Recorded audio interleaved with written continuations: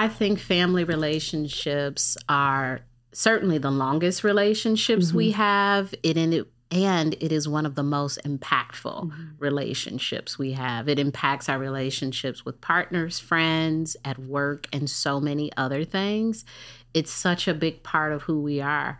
When we talk about relationships in general, we're trying to fix maybe why you're anxious in relationships, and that also goes back to family. Like, what were those family relationships like? What were those, relationships like with your siblings, with your parents? It informs so much that there needs to be a book about family relationships. What if you have someone, and I've experienced this in my life, where I'm pretty aware of the ways in which my family has impacted me and how I operate in a positive way and a negative way. It's a lot of work that I've done. I think a lot of the women that are in our community or our generation are very much open to seeing things. But I've kind of noticed that for men, some of the men that I've been around in my life have a harder time admitting that there's any trauma or any issues with their parents or their parent dynamic and don't really want to look at it. Have you had the experience of people that just kind of think, I had a great childhood? And could that be true? Great as defined by them, yes. I was talking to a family member and I was saying, I have a dysfunctional family. And they said, I have a healthy family. We're in the same family. So it's based on your perspective, right? I'm like, really? Great. Okay. When you said dysfunctional, did they say healthy? Yeah, that's hilarious. I'm like, they're like, I had a great upbringing. I'm like, I'm talking about your people. Yeah, 100%. So I think it is based on what my expectations for family are. Yeah. What I see as abusive, and dismissing, not noticing things, minimizing. It's very protective of the relationship. If we want to be in those relationships, sometimes it's better for us to not be aware of what the relationship actually is, to not acknowledge the gaslighting, the abuse, the favoritism in the relationships. It's protective. So I understand why some people would say, now I'm from a great and healthy family and it's a wonderful place to be. My childhood was perfect. And in that situation, so say you're in relationship with someone and you're going to therapy and they, believe I had a great childhood, everything's good, but you're noticing things come up in the relationship. What would be something, would you just have to let that person come to their own realization of their childhood? Or what would you suggest people do if you're in a situation where you are looking at your childhood and how it's impacted you, but you might be in a relationship with someone who isn't willing or doesn't see anything wrong? I believe in people coming to their own understanding, maybe with a little support and gentle poking, right? Sometimes we like to give them the full story. See, you're always thinking about abandonment because your mom wasn't around. It's like, well, I don't know if that's going to change them. What did you expect? It's like, whoa, that was, you said it all. Yes.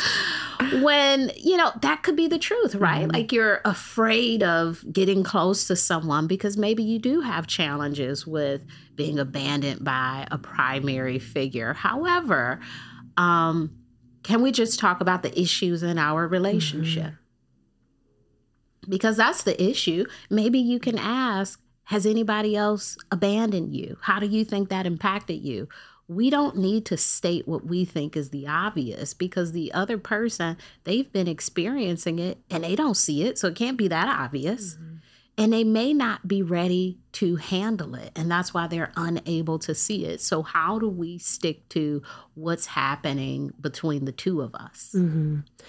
Which is a good thing to think about as it relates to other things in the relationship too. It's like, how can you stay present with what's the issue at hand? Like what is going on instead of bringing other things in?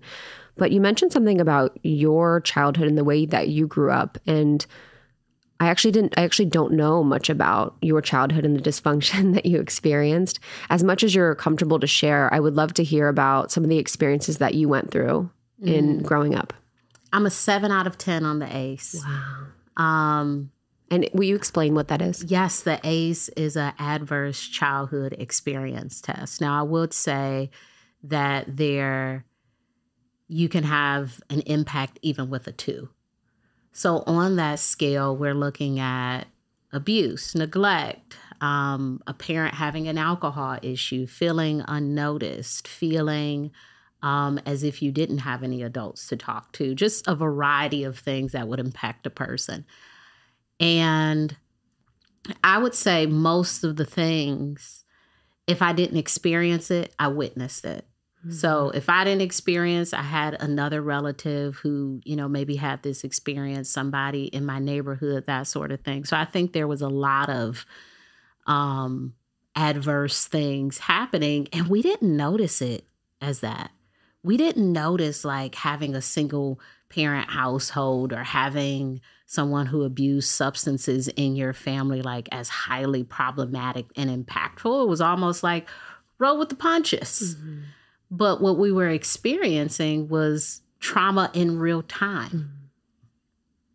I think about, before we started, we were talking about a kid I used to work with who would say that he was being abused, and, the Child Protective Services, they could never find proof of that. But I wonder what was happening in your life that you would have those stories. Mm-hmm.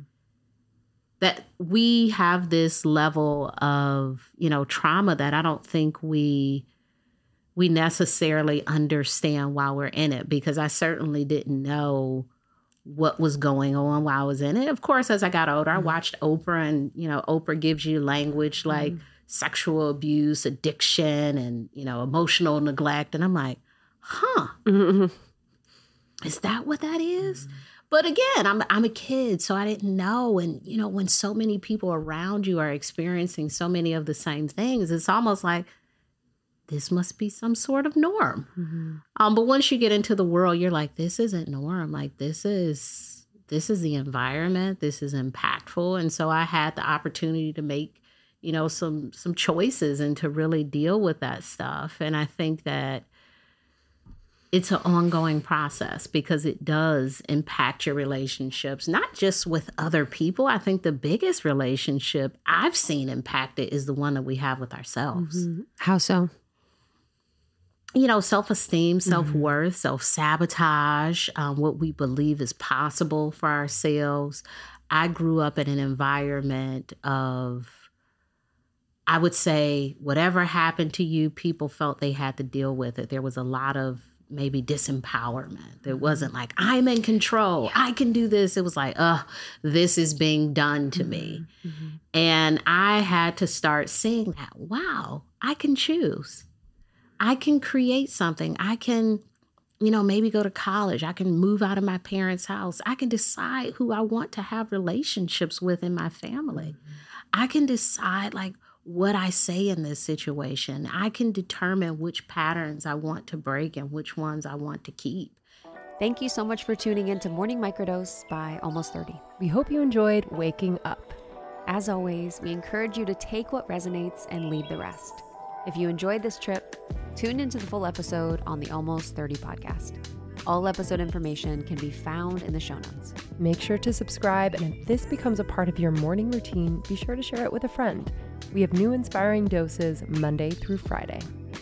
Follow us on Instagram at Morning Microdose, and follow Almost 30 at Almost 30 Podcast. Thanks for listening. We'll see you in the vortex.